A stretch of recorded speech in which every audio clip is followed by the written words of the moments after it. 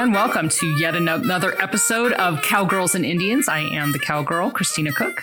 I am the Indian, Keith Nobles. And we are your guides. I keep trying to come up with a good intro to this. Yeah. I haven't done it yet, but we aren't spirit guides. It's all good. No, we're not spirit guides we're not spirit guides. But we are trying to explore, I guess, different aspects of progressivism and try to make clear the agenda that underlies all of the leftist progressive agenda in the United States as much as we can. Yes. So with that in mind, today's episode, the one word title of it was nationalism. But the question we're going to answer today is, does America first, quote unquote, is that actually a good thing for America?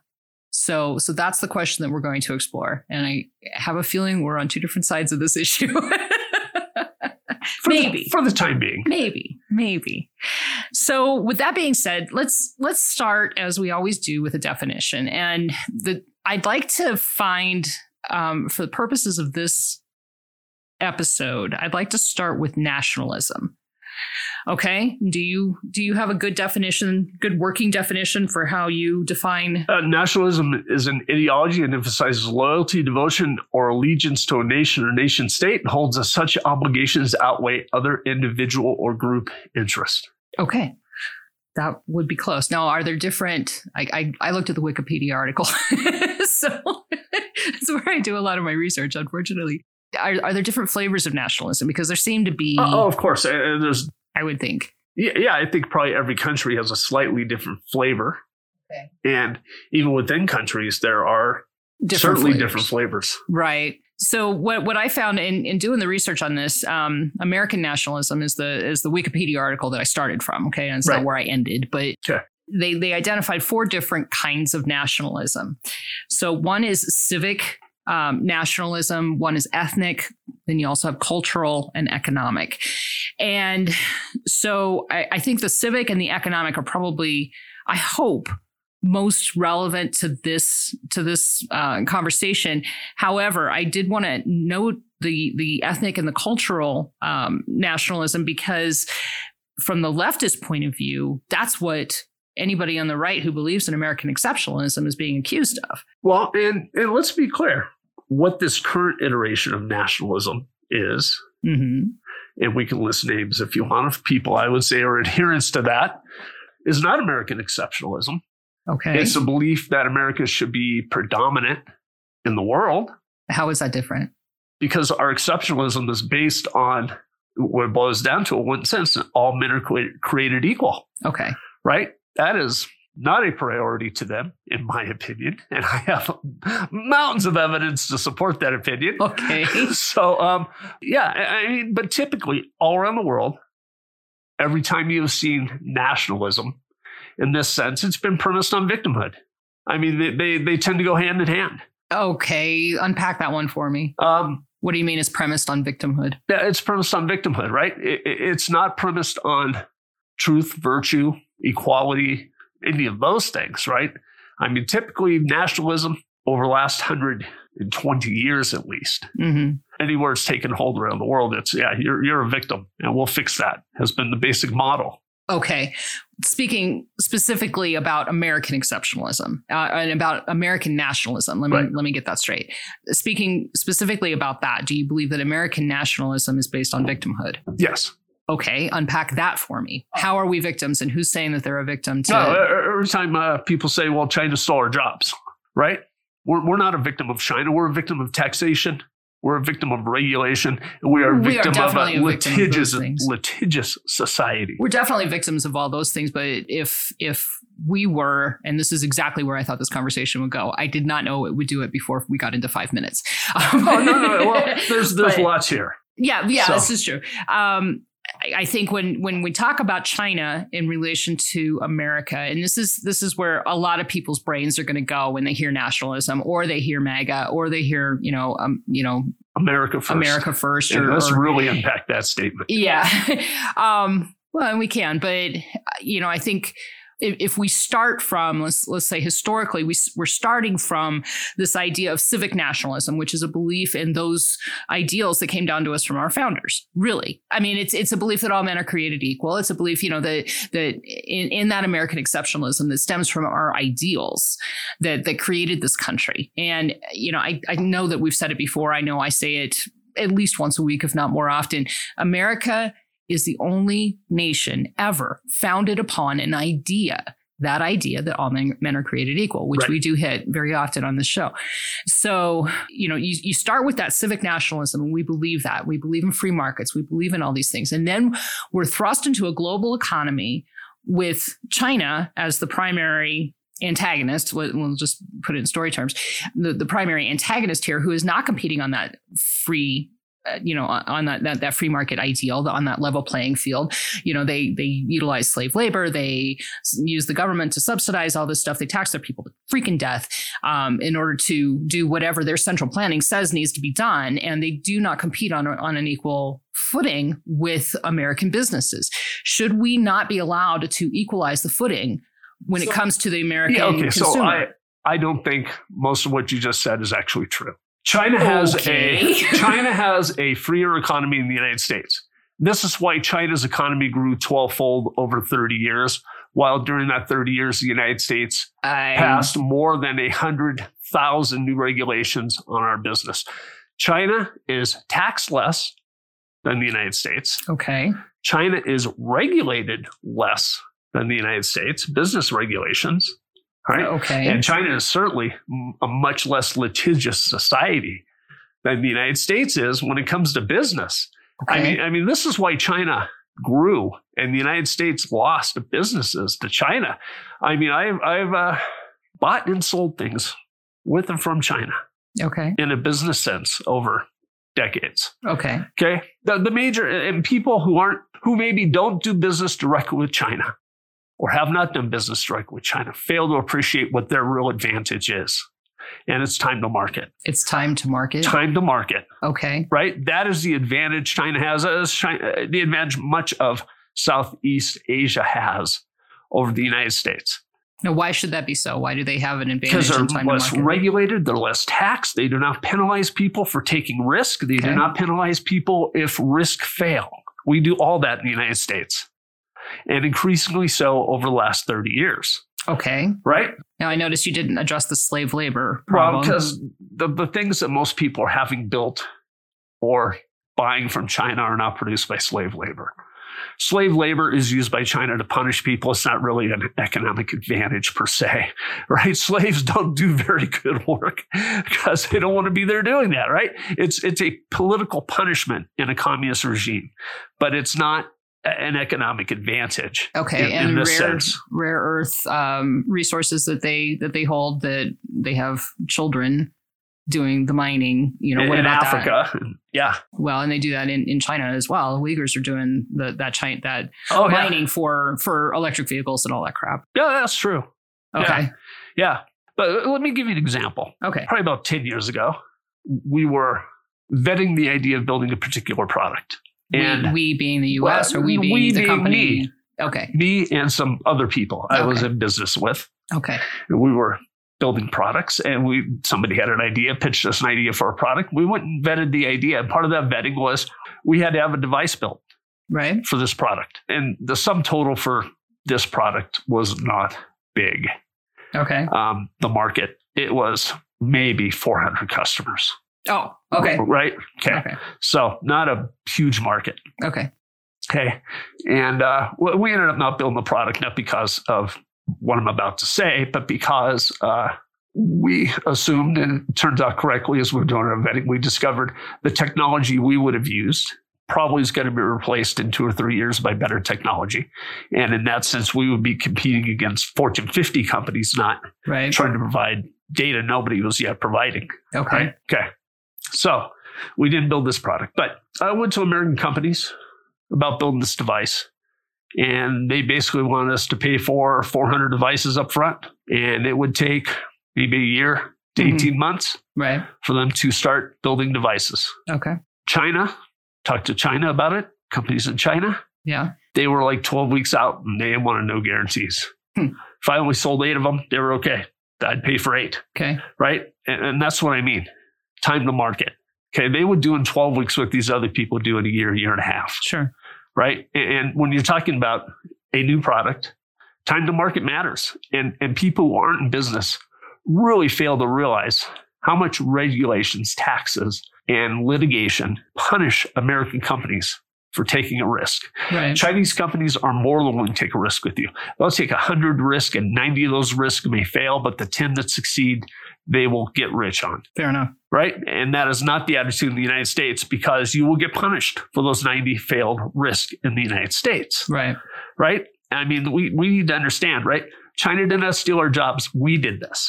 There's nobody on the planet who would not prefer doing business in the United States over China. Right. Nobody. But we have just because of what we've done to it was so expensive and so long to do anything, because you have regulatory hurdles.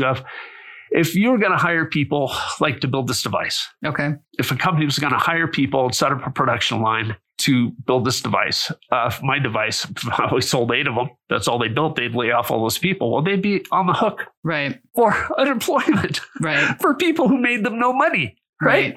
And not only that, I've worked for a lot of startups. I've started my own companies. If your company fails, you will get sued. Right. I mean, that's just the reality of it. That's how I make my living, unfortunately. Exactly. That's part of it. That's part of it. Right. So, I mean, we talk about China stole our jobs. We did this. Like I said, there's nobody on the face of the planet, even in China, that wouldn't rather do business in the United States. Right. Right. I mean, China just recently had the main flight of the C919. It's an airliner. Meant to compete with the Boeing 737, because Boeing sold a lot of jet airliners to China. Right. In China. So the C919 will probably work well in China, right? Because the Chinese government will give people incentives and disincentives. Well, that kind of goes back to my point. We'll lead them to buy it, right? Yeah. So it will eat into probably what Boeing and Airbus sell, because China is a big market for airlines. Sure. But I mean, I don't know they'll sell many, if any, C919s outside of China. Sure. Right? I mean, it's just people would so much prefer doing business with an American company than a Chinese company. We have just hobbled American business. Okay. And that's just what it is. And that I am not going to disagree with you on. I mean, the taxation, the regulations, even down to the education system has, and the ability to staff factories with people who can actually work well, with others and in the factory and so forth. I mean, that's something that is so much not a part of American culture at this point that I'm not going to disagree with you on that. Getting back to or relating everything that you just said then back to America First or nationalism, just in general, American nationalism in general. Are you saying if we wiped out all of the rest of everything that we've done horrible to the economy, the regulations, the taxation, all that kind of stuff, let's just say theoretically we were able to wave a magic wand, get rid of all that stuff, would nationalism in that instance be warranted? No. Why? Because all you need is a free market. You don't need nationalism. All you need is what is in the Constitution, right? I mean, the Constitution doesn't enable the federal government to be regulating these things in the first place. And I guess, I mean, maybe this is where we're diverging on our definition of nationalism, I guess. So to me, nationalism is a belief. It's a belief in the superiority of one's own country. It's synonymous with American exceptionalism, in my mind. Okay, and let me try to be really clear here. Okay, because this all is right. Because you got crayons, that might help. I should have brought crayons. Because this is where this whole thing goes awry, in my opinion. Okay. All right. So you could say, here's the danger in using the term nationalism. Okay. As it's being used, and as I use it. Okay. Most people think, well, it just means you love America. That's kind of what people think. And there's nothing wrong with loving America. That's a good thing to love America, right? Okay. However, that is not how it is being implemented by these people who self-identify as these nationalists. Okay. Okay. I'm sensing a broad brush generalization coming on. No, I have tons of specific examples. Well, I know that you may have tons of specific examples, but there's plenty of people, probably even in our audience, who self-identify as nationalists are not going to fit with that specific picture that you're about to draw. No, I would say probably 90% do not fit. Okay. But that's why they really need to seriously reconsider that term. Okay. So maybe a different way to say this is the people who co-opt the term nationalism for their own political ends, they are X, whatever it is that you're about to say. But the people who believe themselves to be patriotic, to be nationalist, to believe in the exceptionalism of America does not necessarily make you automatically evil, which is kind of what I was afraid that this conversation would evolve into. It doesn't, because here's what it does. As I said, right? This is where this whole thing goes awry. Okay. Use this term nationalism. Right. And people make that definition whatever it is. Okay. And rather than just making that definition whatever it is, we need to look at what these people who self-identify as nationalists, who actually have power, actually advocate for. Let's start naming names and giving examples. Let's put some flesh on this skeleton. Okay. Marjorie Taylor Greene. Okay. Paul Gosar. Donald Trump. J.D. Vance. Okay, let's give examples. Let's not just name names. Okay. Please give me Marjorie Taylor Greene. Let's start with her. Okay, okay. So before I do that, let's unpack this term America First. Okay. Because this is important. Okay. Context. Okay. All right. So America First was Woodrow Wilson's campaign motto. Okay. Okay. And then the motto of his administration. Okay. Okay. So guilt by association. Let me finish. 1920s became the tagline for the Ku Klux Klan. Okay. 1930s, America First was a registered organization of pro-Nazis advocating that the United States not interfere with Nazi Germany in World War II. And at present, America First is the name of both a PAC and a conference run by Nick Fuentes. Okay. Who is the head of the Proud Boys, right? No. He is just a anti-Semitic racist. Okay. I mean, that's what he is. And I'm going to be careful here because a lot of people are going to say, well, you're calling this person a racist or that person. I'm not calling anybody a racist or anti-Semite other than Nick Fuentes. Right. Right? I was going to say, you just did. Nick Fuentes is a racist and an anti-Semite. Okay. Okay. So you have this term, America First. With a lot of baggage that nobody remembers. I wouldn't say. Well, you do, but no. I would say outside this Republican bubble, a lot of people are aware of that baggage. Okay. But be that as it may, right? The ADL, Anti-Defamation League, years ago now, asked Trump not to use this term because of this. Okay. And Trump continued to use that term. Okay. Okay. So here's your connection. You have people like Paul Gosar and Marjorie Taylor Greene. I'm not placing Paul Gosar. Arizona congressman. Excuse my ignorance. Okay. Yeah, Republican Arizona congressman. Okay. Who spoke at Nick Fuentes' America First conference. Okay. Right? I mean, unconscionable. Just simply unconscionable. Right? This is not a good guy. Okay. This is really. So, I mean, this is the tie-in. This is the problem. Right? And I'm not saying, I have no idea if Marjorie Taylor Greene is an anti-Semite and a white supremacist. I mean, I genuinely have no idea. I've never talked to lady. Right? Okay. I'd say chances are that she's not. Well, but here's the problem, right? If she is or is not, it's an equally bad problem. Okay. Okay. So like in the case of speaking at the America First conference, she was condemned by McConnell and McCarthy both. Oh, I thought Gosar spoke at the conference. Both of them spoke at the conference. Gosar spoke multiple times at those conferences. Okay. So, yeah, they were condemned. Okay. I mean, she was. By whom? By whom? McConnell, McCarthy, pretty much everybody in the GOP, but not by Trump. Okay. Okay. Trump did not condemn them. And here's what Marjorie Taylor Greene said. Oh, I had no idea it was a white supremacist conference, even though that was the absolute introduction given to her speaking. And it's like McConnell said, she should have left right then. Okay, what did they say in her introduction? Well, among other things, right, they led a chant to praise Vladimir Putin for invading Ukraine. And she got up and spoke. That was her introduction. Oh, good Lord. Right? I mean, so understand. So Marjorie Taylor Greene says, well, I didn't know it was a white supremacist organization. Well, I don't know what to say to that. I'm incredulous personally, but let's take her at her word. Saying I'm not a white supremacist, I'm not an anti-Semite, I'm just an idiot is not a compelling argument. Okay, right? and I am in no way defending what was said or how she was introduced or anything like that. But help me understand how the Russia-Ukraine war coming down on one side or the other makes you a white supremacist or not. Because last time I checked, both Russians and Ukrainians are white.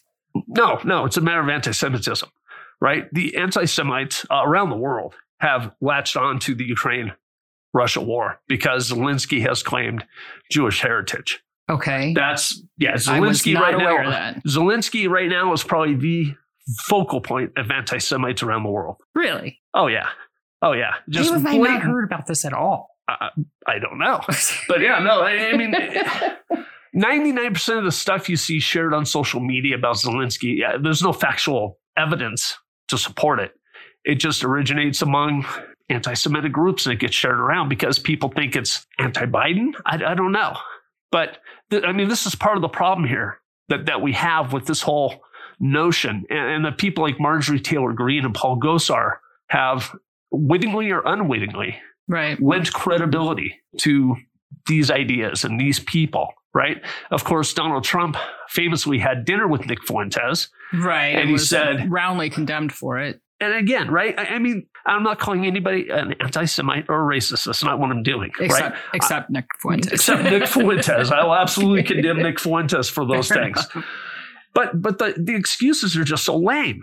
Right? It's like Marjorie Taylor Greene. Well, I didn't know it was a white supremacist group. Well, okay, you should have known, right? And Donald Trump saying, well, I didn't know Kanye West was going to bring Nick Fuentes. And of course, in retrospect, that's just a vapid excuse because Kanye West is the guy who just a few days later will come out and say Hitler did good things, right? And so this is the problem. It's like, why are you consorting with these people? Right. That's really the problem. There are 8 billion people on the planet. It can't be that hard to find people who aren't racist and anti-Semites to hang out with, right? Well, and it can't be that hard for those who want to sow dissent and throw shade to even make connections that just aren't warranted. Well, but we talked about a couple episodes ago, racism. Right.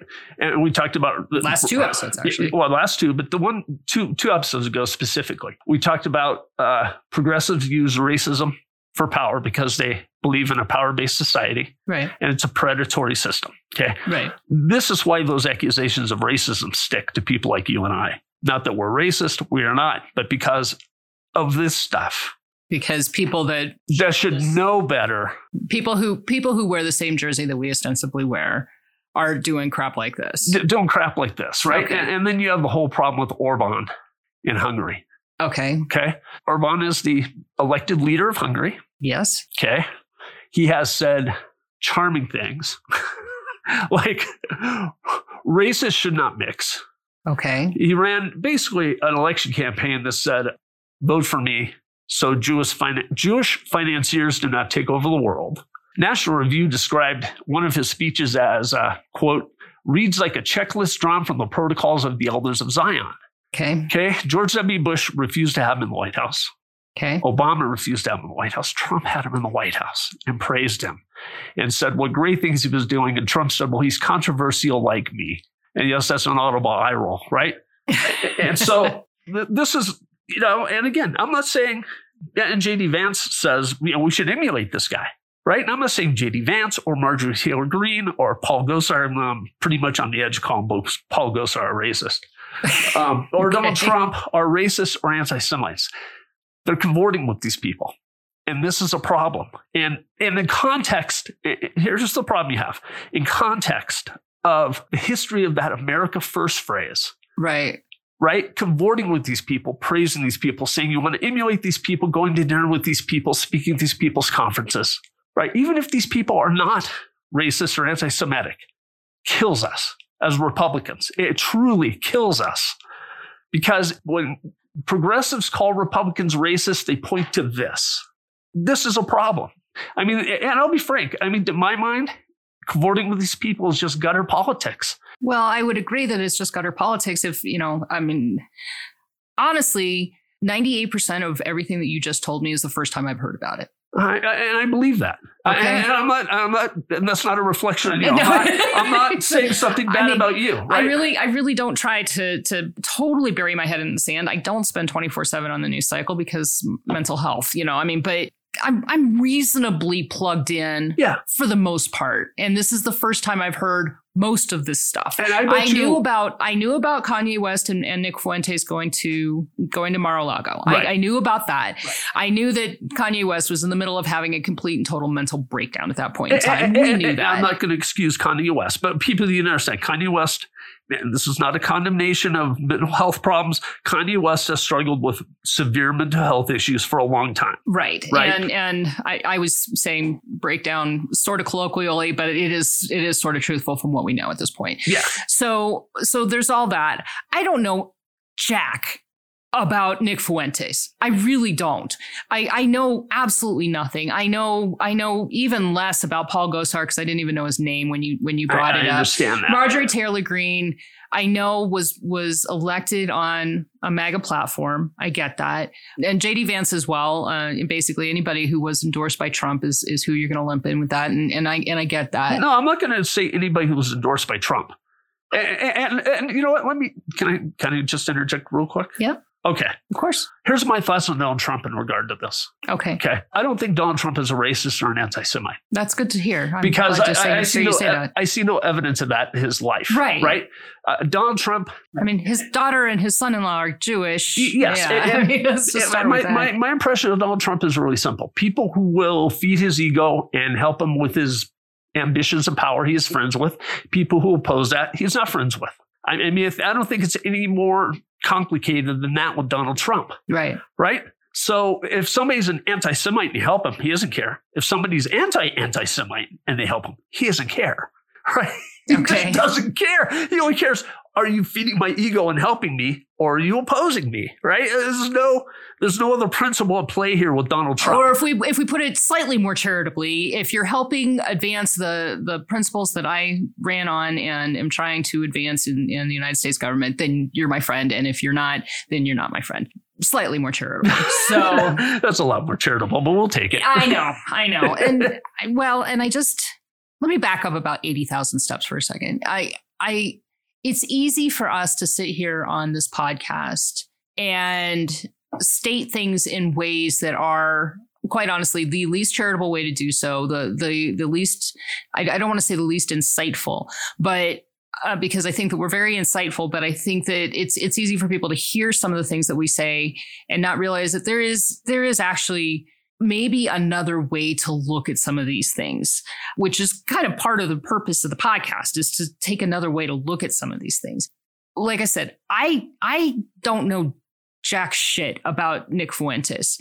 I saw at the time that whole thing went down at Mar-a-Lago, the some extent of the research that I did, which was not a lot because who Nick Fuentes is really doesn't impact my life all that much. Right. But I looked at some things and they, for all the world, looked to me like quotes taken out of context. I don't know. No, okay. No. I mean, and you claim that, he is this thing and that's fine. Yeah.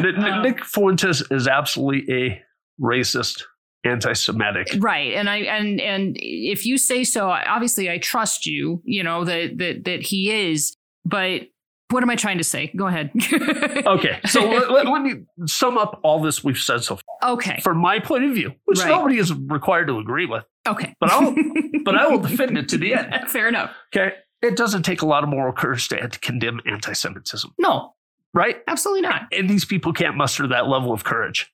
Donald Trump's son-in-law and daughter are Jewish. Okay. I mean, I don't think that. I said, I don't think Trump is an anti-Semite. Right. I already said that. Well, I mean, isn't that in itself a condemnation of anti-Semitism? No, because he needs to condemn, in my opinion, these people. He needs to come out and say words that other people will agree with. Is that? No, he needs to come out and say this is not acceptable. Okay, right? Come out and say words that other people will say. I understand he likes Marjorie Taylor Greene and Paul Gosar because they support him.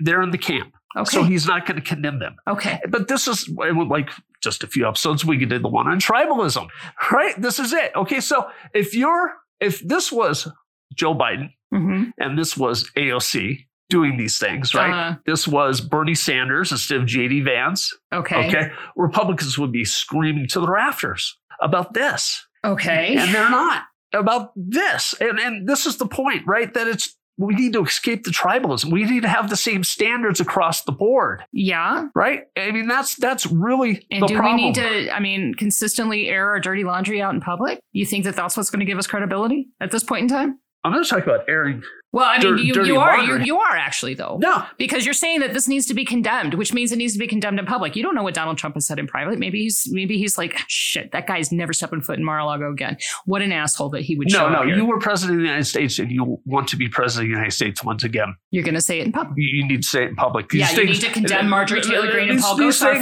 for speaking in America first. These things were done in public. These things were not done in private. No, I understand. And what McCarthy and McConnell did, in my opinion, was absolutely appropriate. Right. And they said they should have never been there. Right. White supremacists and anti-Semites have nothing to do with the Republican Party. Absolutely. And I know plenty of Republicans who say such things. Those are not hard things to say. Okay. Right. But it's specific Republicans that are not saying those things that you are having a problem with. I have a problem with any Republican who can bring them say those things when they speak at Nick Fuentes' conference. Marjorie Taylor Greene and Paul Gosar aside, because I have my doubts about Marjorie Taylor Greene's level of intelligence, first of all. Well, thank you. We share that opinion. There you go. Right. And unfortunately, I have the same opinion about a couple of folks who are actually from our home state. Yes. So, I mean, they're well, your home state, not mine, but yeah. Well, I lived there a long time. Our previous the place residence. we lived before we came here. How's that? So, those two aside, I know every single Republican that I know would and has condemned such things. OK, I mean, not necessarily this incident specifically, but anti-Semitism absolutely has no place in the Republican Party. Racism, white supremacy absolutely has no place. I don't argue with anything you just said. OK, right. I don't argue with that. Okay. Okay, but because we have one idiot who's out there doing stupid shit, then all of our credibility is shot. No. And so we ought to be hunting down and outing every single person who's done stupid shit. That's what I'm hearing from you. No. Okay. Then help me understand how Republicans overcome this problem, because we're not doing it. Okay. So we'll start out with, right? You told me you had never heard these things. Right. That's first of all, right? So I have to go looking for instances of white supremacy. No. We discuss these things, right? I mean, that's all we're doing here is discussing this. Well, which is fine. Right? I mean, this is not okay, right? I mean, it really isn't. Nobody ever said that it was. Well, okay. Nobody normal. Nobody who's part of the party who's actually trying to do shit. The problem we have is people vote for these people. I mean, they win re-election. You mean leftists go out looking for people to hold up as examples of what Republicans stand for, like Marjorie Taylor Greene and Paul Gosar. Yeah. Steve King from Iowa, right? Same thing, right? He lost all his committee assignments because of his comments about white nationalism. Okay. Right? I mean, this is not stray incidents. There's definitely a strain of this running through the GOP. Okay. And it may be tiny. Yeah. But it's a strain. It's right. Tiny. And but let's be honest, because this is the other part of this I was on bring up. Okay. That you weren't going to bring up? That I was. Oh, okay. Okay. People said the GOP not effectively dealing with this and they want to leave. Okay. All right. And people then emulate this. How many times social media see people defending or praising, say, Marjorie Taylor Greene, right? Not because she went and spoke at America First. They probably have no idea. They're defending her and have no idea. Okay. Right? Let's be frank, right? Most of the stuff never makes the quote unquote Republican media. Right. Right? It's all over endlessly, forever.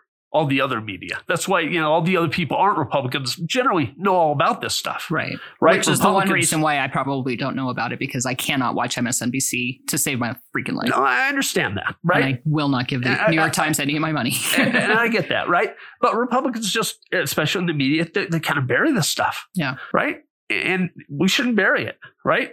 I mean, we really shouldn't, because people need to know. I'm gonna let me play devil's advocate on that. So maybe what the Republican media is saying, and I will grant you the more obvious reason is this is embarrassing. We don't want to talk about it. Yeah. But maybe what they're more inclined to say is we don't want to give more clicks to somebody like Nick Fuentes. We don't any publicity any news is good news. Any publicity is good publicity, right? And so the idea is what, we're just not even going to talk about this idiot, and we're going to talk about Republican policies instead. Maybe that's it. No, that could very well be it. Right? Being charitable. I'm nothing if not charitable. You are very charitable, right? Here's what we want to talk about. So I know people who are Jewish, who are Republicans, have been Republicans all their life, who fully embrace this idea of all men are created equal. In the last 2 years, 2 of them have told me maybe I'm in the wrong party. Really? Yeah. Not just because of this, because things told to them to their face at Republican events. Really? Yeah. That, basically you're Jewish, we'll tolerate you, but you're never really going to be in the club. Right. So this strain, right, that we're talking about. Yeah. But maybe it's Steve King, Marjorie Taylor Greene, Paul Gosar, right? I mean, maybe there are a lot of these people in national office. I won't dispute that. But it's all the other people in these county caucuses and Republican fundraising events and Lincoln Day dinners and this stuff that tell this to people, right? Heading up the Colorado GOP. Yes. Yeah. And so here's the example, right? Mm-hmm. And this is going to be an unpopular example for a lot of people. That's okay. Okay. It wasn't very long ago. The American Muslim vote was a lock for the Republican Party. Really? Yeah. In 2000, 78% of American Muslims voted Republican. Really? Yeah, not that long ago. And it had been basically 80% for a long time. Okay. Right? Now, I understand that, well, I won't even go there. But the Republican Party basically had an 80% lock on the Muslim vote for I would say that 2001 decades. Probably had something to do with that. And Republicans chased people out, these Muslims out of the GOP. I mean, they really did. And they became Democrats because Democrats were welcoming. Right. Right? I mean, so I want to be clear. Every Muslim I've ever known was a really solid, nice person. Sure. Right? Right. Maybe one I knew was iffy. And interestingly, the one I knew who was iffy was an American who converted to Islam. And he was very accepting of 9/11. Oh, and he was really like he didn't get punched. But he didn't. Okay. Because people are, essentially decent. But other than that, everybody I know. And let's just be frank, most Muslims in the West are afraid to speak out. And the reason they're afraid to speak out is because they have family members back in these places they originated at. Sure. Who, if they speak out, their family members be arrested, tortured, murdered, raped. That's how it works. Right. Right? There'd be a follow put on their heads. And So they don't speak out because of fear of what will happen to their relatives. If they were to come out and publicly condemn 9/11, the relatives would suffer for that. Right. Right? I mean, it's a horrible system and a horrible thing. But these people who came to the United States, these Muslims, came here to escape that. Right. They were like that the United States is kind of sane. That's why they're here, right? It was at one point in time, yeah. But I mean, all right, so just so people understand, okay, just from a practical politics point of view, nationally speaking, right, what the Republicans have lost in the Muslim vote is 2 million votes every national election. Okay. That's a lot. Yeah. I mean, you are a county GOP chairman, right? I mean, I was. Yeah, you had a 2 million vote swing, right? Because the number of Muslims voting Republican went from 78% to 8%. Right. Right? So here's where we have competing values. Okay. Because Republicans, and this actually has absolutely, what I'm about to say does not reflect well on those who were running the Republican Party in 2001 and beyond. Okay. I don't know how you can say anything that would reflect on them any worse than what I think. Okay. Well, fair enough. But I understand. I have, let me just say I have empathy. Okay, maybe not sympathy, but I've got empathy for the position that they were in at that point in time. 9/11, we were hit on our own soil with a terrorist attack. No, I understand. I was here. With no idea. Right. but I'm trying to make explicit my thinking here. Yeah. With no idea that these folks were here to do that to us, and no way to differentiate really between the folks who are here to do that to us and those who are not here to do that to us. Okay. Security is, I believe, national security is one of the Republicans' basic planks. If you're going to look at the two parties and decide which one is going to keep our nation more secure, it's going to be the Republicans. I mean, it's just from an image standpoint, whether or not that's actually true or not, we'll get into in a different episode. But I think that, at that point in time, obviously, and I mean, in the 23 years since or 22 years since, how many times have I heard people say, or have I myself said, thank God Gore wasn't president at that time? No, I think everybody agrees. Yeah. I mean, that is as near to unanimous as anything you'll ever find in American history. Pretty much. Yeah. Pretty much. Yeah. Thank God Gore wasn't our president. Not that the Bushes were all that awesome and we have plenty of criticisms to level at them, but W did a good job at 9/11 and in the weeks thereafter. The policy decisions that were made after that, somewhat less. Anyway, all that being said, Republicans in that time of uncertainty, really, I can definitely see how it would be almost impossible to continue to court the Muslim vote and stand for national security after 9/11. Do you understand what I'm trying to say here? I understand what you're saying, but the real problem here is, all right, my opinion. And this is purely my opinion. Fair enough. Okay? That the emotional response to 9/11 overcame any ideas of all men are created equal. Well, I think that's a given. Emotional responses are always going to overcome stuff like that. Yeah. Always. The Democrats did not have the same emotional response. Because they don't believe in American exceptionalism. They don't believe that all men are created equal, so it doesn't matter. Well, they believe. But you know, I mean, they made a welcoming home for American Muslims at a time when Republicans were vitriolic toward Islam. They made welcoming home, I think, is probably a little more charitable than I would grant to them. What they did is they didn't vilify them at the time when Republicans were, which was dumb on our part. But understandable. I do get it. But what the Democrats saw was, oh my, 2 million votes. Let's make that ours. Oh, and so they put on an act like they do for every other people of color in the United States. They put on a fucking act and they just said, why don't you come be with us? Because we stand for the Muslims. We stand for the gays. We stand for the blacks. We stand for the Asians. We stand for everybody. We stand for nothing. We stand for nothing except for electoral votes. That's all they stand for. Okay. I don't argue. Am I wrong? No, I don't argue with that, but they didn't vilify him. That's the point. They didn't vilify. Right. And the problem we have right now, this is a very real problem. Only about a quarter of American Jews are Republican. Right. Okay. We are serious risk of losing that quarter because of this. Right. And I'll give hats off to McConnell McCarthy for having the balls to condemn these people. Mm-hmm. Right. Mm-hmm. But, let's be frank, right? It just needs to be universal within the GOP. Right. I mean, you have to remove any idea anybody in the future would ever have of saying these things or going to speak at these conferences or any of that. Right. Right. I mean, you really do.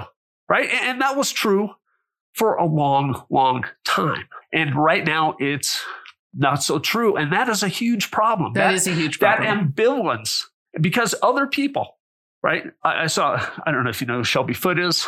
He was a historian, Civil War historian. I have a book by him. Yeah.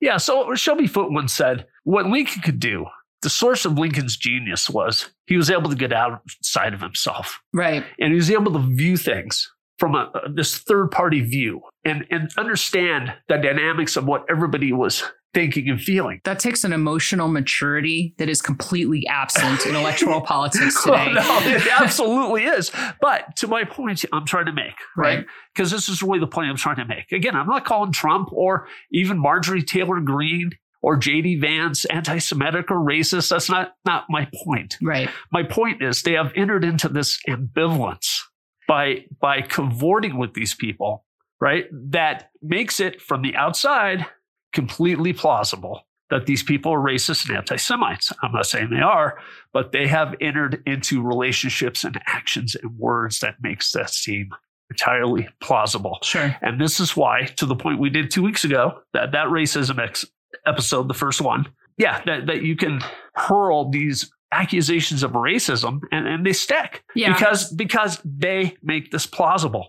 Under Reagan, this was not plausible. Right. No. Under Lincoln, this was not going to be plausible, right? Right. I mean, under Coolidge, this was not plausible because those people took specific stances going, if you're a racist, I mean, Reagan said, if you're a racist, you're in the wrong party.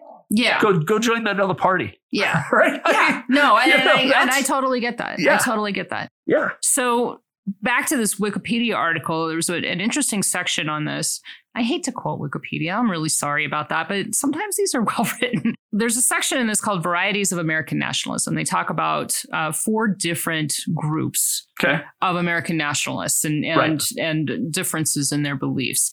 There's the disengaged, who basically believe that the government is completely ineffective and shouldn't be obeyed, that kind of thing. I'm guessing that's where like the sovereign citizen type people end up in. There's the creedal or civic nationalists. There's ardent nationalists and restrictive nationalists. So the largest group in those is the restrictive nationalists, which means that they define nationalism as all the things we don't want to define nationalism as. What your religion is, what your skin color is, where you're from, where you were born, all of that shit. And if you look around the world for like at least the last 120 years, right? That's always where nationalism has gone. And this, again, not to belabor it, that's the Marjorie Taylor Greene, J.D. Vance, Paul Gosar problem. Right. That is specifically the problem, because that's specifically what nationalism looks like.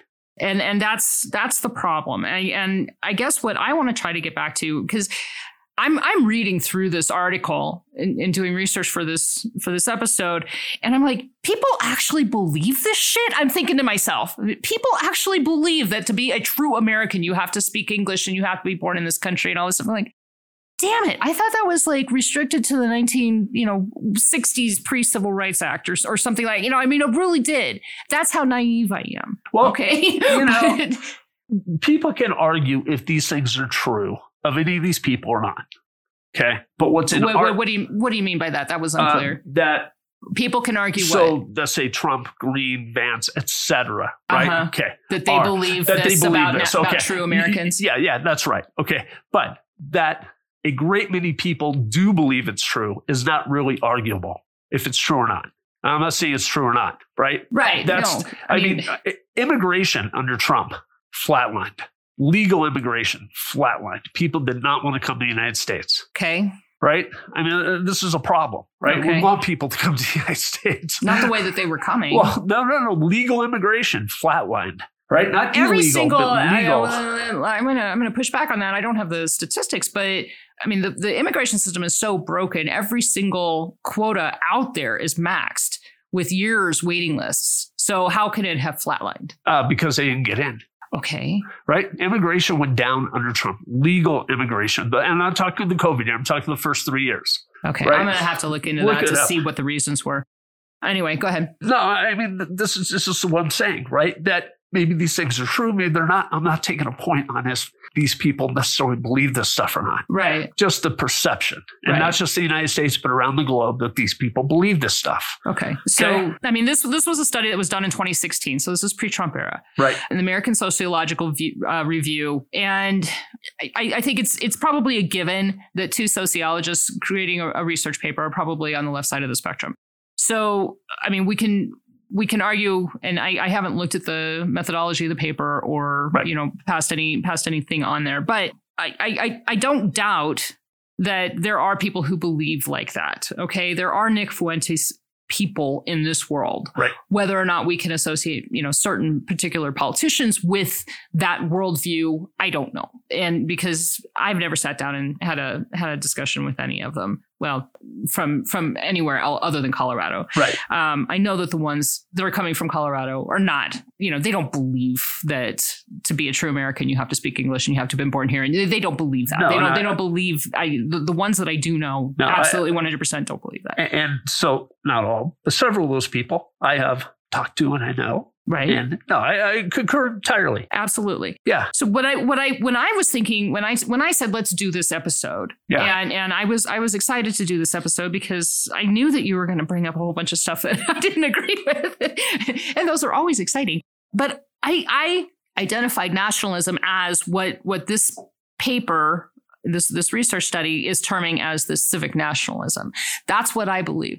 People who believe in the American ideals, they believe in the ideals of our founding fathers, the reasons why this nation was founded, all men are created equal. Those are the people that I thought that was the definition of nationalism. When I say I'm a nationalist, that's what I mean. Right. And I assumed that everybody else meant the same thing. But what? I would bet you would be probably 90% correct. That 90% of the people think that's what it means. Okay. And what the point I'm trying to bring out here, right, is that's not necessarily what these people, these Republican elected officials who are proponents of nationalism, that's not necessarily what they mean. They may mean that, but they are not making intelligent distinctions between their meaning of it and what somebody like Nick Fuentes is meaning by it. Well, maybe I think that's, again, I'm being charitable. You're being very charitable, because even if you make that distinction, if you have spoken at Nick Fuentes' conference, people are likely not to believe you anyway. People are likely not to care what you say at that point in time. Yeah. Period. Yeah, exactly. Yeah, you go speak at a white supremacy anti-Semitism conference where they actively say Vladimir Putin is brilliant and congratulate him for invading Ukraine because they view Zelensky as a Jew. Yeah. Right? Okay. You go speak at those things. Yeah, nobody should listen to you unless you come back and say, some truly heartfelt apology of, you know what, I was a total idiot, and hats off, right? If somebody had the guts to go to that conference and go, Nick Fuentes is full of shit. This whole thing is full of shit. Right. Walk away from it. Hats off if somebody'd have the guts to do that, but none of them have the guts to do that. So guts is sorely missing in our, again, along with emotional maturity. Both of those things are sorely missing from American electoral politics. Let's be clear, Gosar, Marjorie Taylor Greene, they didn't do any of that. They just poo-pooed it like it wasn't a big deal. Right. Right? And it's like, no, this is a big deal. Right? Because through this lens, by magnifying this, this is how other people view you and I, because we are Republicans. What I'm getting the feeling of, and here's where we end up the problem. Here's where we end up with the problem of America First. Okay. Besides all the baggage that you talked about earlier. And how often that slogan has been used in the past, which for evil. Again, for evil. And again, I was completely unaware of the concept, the sentiment of just the words America First to the normal, everyday, not incredibly well read or, well researched in history or knowing anything that happened basically before the year that they were born. Those people are going to hear America First and say, yeah, that's a concept I agree with. We should be first. Yeah. So again, right. Because after that, it becomes semantics. Well, but there's so many practical problems to that because of the baggage. Okay. You're never going to see. So go ahead. Okay. You see CNN, NBC, etc. Sure. Donald Trump says America First. Okay. NBC is going to report that, which was the catchphrase of the Ku Klux Klan and the American Nazis. Okay. What about Make America Great Again, which issued the same sentiment, not used by the Nazis? Yeah, I don't. Yeah, there's not the baggage there, other than whatever baggage Trump has created, right? Well, he's created his own share of it. No, there's not that baggage. But let's just be blunt with America First. Okay, you have two choices. Either it means to you what it meant to Woodrow Wilson, the Ku Klux Klan, American Nazis, and Nick Fuentes. Or the people using it simply were too mentally dull and did not possess the intellectual acumen out of an English language that has literally 1 million words in it, not to come up with two other words that were not synonymous with Nick Fuentes, Nazis, and the Ku Klux Klan. Like American exceptionalism. Something, right? What primacy of the U.S. Right? You either consciously know you're using this phrase that's been used this way, or you're just so dull you couldn't come up with something better than what the Nazis came up with. Right? Seriously, I'm not being mean. I'm just trying to say this is the problem. I understand that. Which actually, this kind of gets into another problem, which would be an amazing podcast for us to do. And that's how they take over the freaking language. How the progressives use language as a weapon. And this is exactly how they use it as a preemptive strike. And they do that all the time. I know, but this would be one of those instances. Okay, so in the irony of ironies, and in my opinion, stupidity of stupidities. Okay, why did you use Woodrow Wilson's catchphrase? It's a progressive phrase. Right? That's really it. I doubt they were thumbing through the history books going, that would be a great campaign slogan for us, what he used. I doubt that's how it originated. It should have, because they got to find people smarter than me to do this. If you can't find people smarter than me, give up. I'm going to go back because in the process of researching for this, I didn't realize that Stephen Green had also helped write Trump's inauguration speech, not the inauguration speech, the acceptance speech at the RNC. Stephen Green and Steve Bannon both wrote it. Now, Steve Bannon, I expect this kind of bullshit out of sometimes, but Stephen Green, seriously. Stephen Green is generally more eloquent than that. Yeah. I don't particularly like him because I think his eyes look like snake eyes every time I see him on television. So I just don't watch him. And I don't have Fox anymore. So it kind of is a non-issue anyway. But he's intelligent. Not to say that Steve Bannon is not intelligent, but I don't know that he uses it for good. Anyway. Steve Bannon has motivations I do not appreciate. That's a very charitable way of saying it. Anyway, but Stephen Green ought to know better. I'm going to go back and reread the nomination speech and see if America First was actually used in that. Because if it was, then we've got a whole nother can of worms that I don't know about, that I didn't know about. So now that I know the history and the baggage along with that, we've gotten far afield from the actual subject of nationalism. Oh, I don't think we have. I think we're drilling right into the heart of it. I don't know that we are, because I really what I don't want to get into it today. We're going to have to do a different episode on nationalism part 2. We can do that. Because I have about 12 more pages of notes. I'm sure you do. Folks, if one of these days we should just post your notes as show notes just to see, so people understand what I'm dealing with here. It's so far-reaching, and it makes complete sense to you, and I appreciate that it does. It makes no sense to me whatsoever. So let's be frank, though, right? I mean, I probably put more effort into researching this particular episode than any of our other podcasts. Seriously. I probably have 60 hours into this. Oh, my God. And people usually think I am the most optimistic person in the room, and this is just absolutely depressing, top to bottom, front to back. I mean, it really is. Right? Well, it is. I mean, I seriously debated leaving the GOP this week because of this. And there's nothing here I didn't already know. It's just concentrating this and how vile it is. It's gutter politics. Holy shit, dude. I didn't mean to do that to you. It's sewage, right? I mean, a lot of this is just sheer sewage. It's sewage, but it's not pervasive. And that's the thing. I don't think it's pervasive. Well, I'll tell you what. You and I are going to probably disagree on that, right? Because I think it's a lot more pervasive than people want to admit. I think there's a lot here. I have many more pages of notes of specific examples and specific things done and not done. But it really is. I mean, I'm just utterly depressed after doing this. This is just like, how the hell do people buy into this crap? I mean, that's my view of it right now. It's like, I know we're close to finished.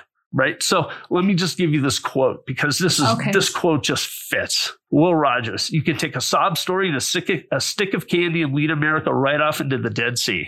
Oh, there's no doubt about that. There's no doubt about it. We're emotional creatures that refuse to use our brains. And that is just so much of what this is with these people. Right. It's a sob story that you're a victim. And here's a stick of candy and follow me. And it's like, stop and think and apply some principle, some ethics, some idea, right? Hold people the same objective standard, right? I mean, that's really all things that have just been abandoned in order to embrace any of this. True.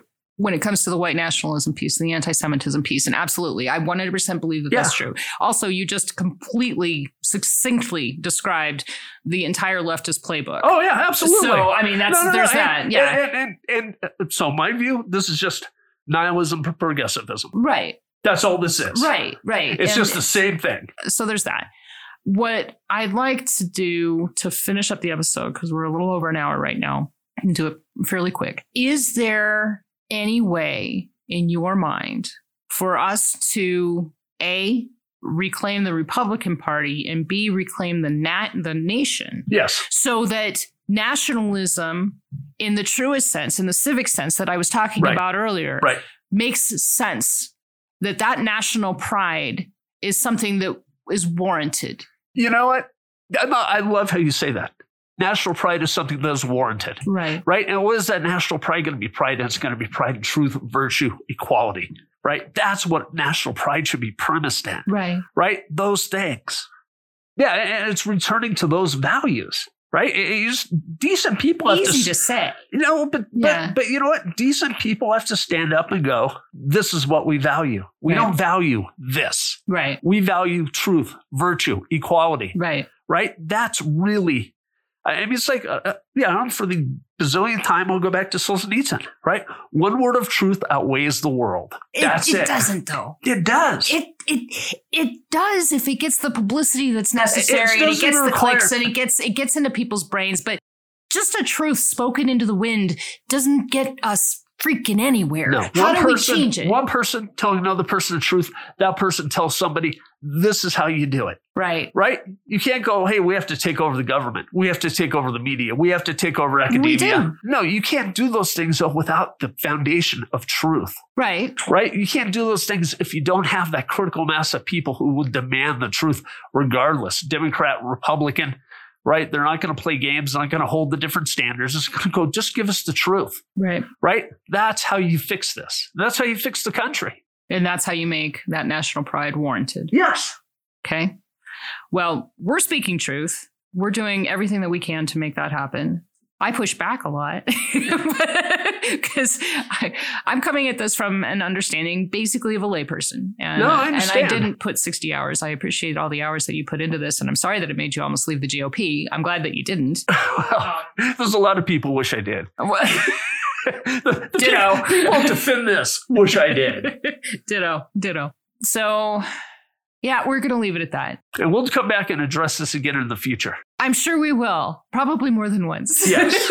Yes. It is a many faceted problem. It is a many faceted thing. With these people, there are policies attached to this, so we need to discuss the policies. There are. And there are many problems. But just speaking truth and basically creating some clarity, I guess, around this aspect, which is one of those things that most people would rather just sweep under the rug and not talk about. Well, we're not afraid to touch the third rail on here. No, absolutely not. We're very, very good at that. Very good at that. All right. So if you've enjoyed this little morsel of, 66 minutes of truth, I hope that you have. And I hope that means that you will subscribe wherever you listen to this podcast. Please tell your friends about it. If you feel like somebody in your circle would benefit from listening to Keith and I argue over words, which is not the entire podcast, but then please pass it along to them and tune in next time. Thanks so much.